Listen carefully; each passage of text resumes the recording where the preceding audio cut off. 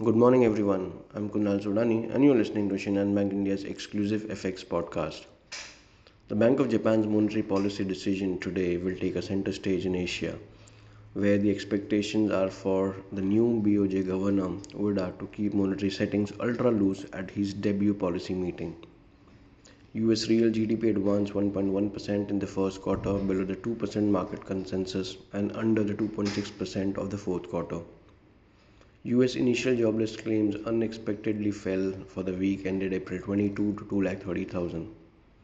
Markets saw a 87% chance of a Fed raising rates by 25 basis points on their May 2nd and 3rd meeting.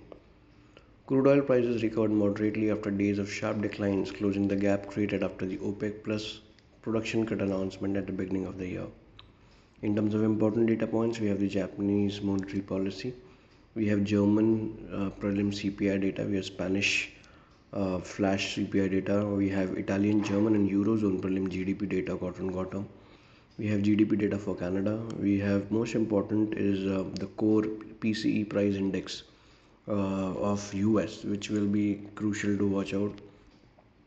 We have Chicago PMI data again for the US and the consumer sentiment data as well. So a lot of data which are due today. Overall, if we talk about the macros, dollar index continues to hold 100.85 levels.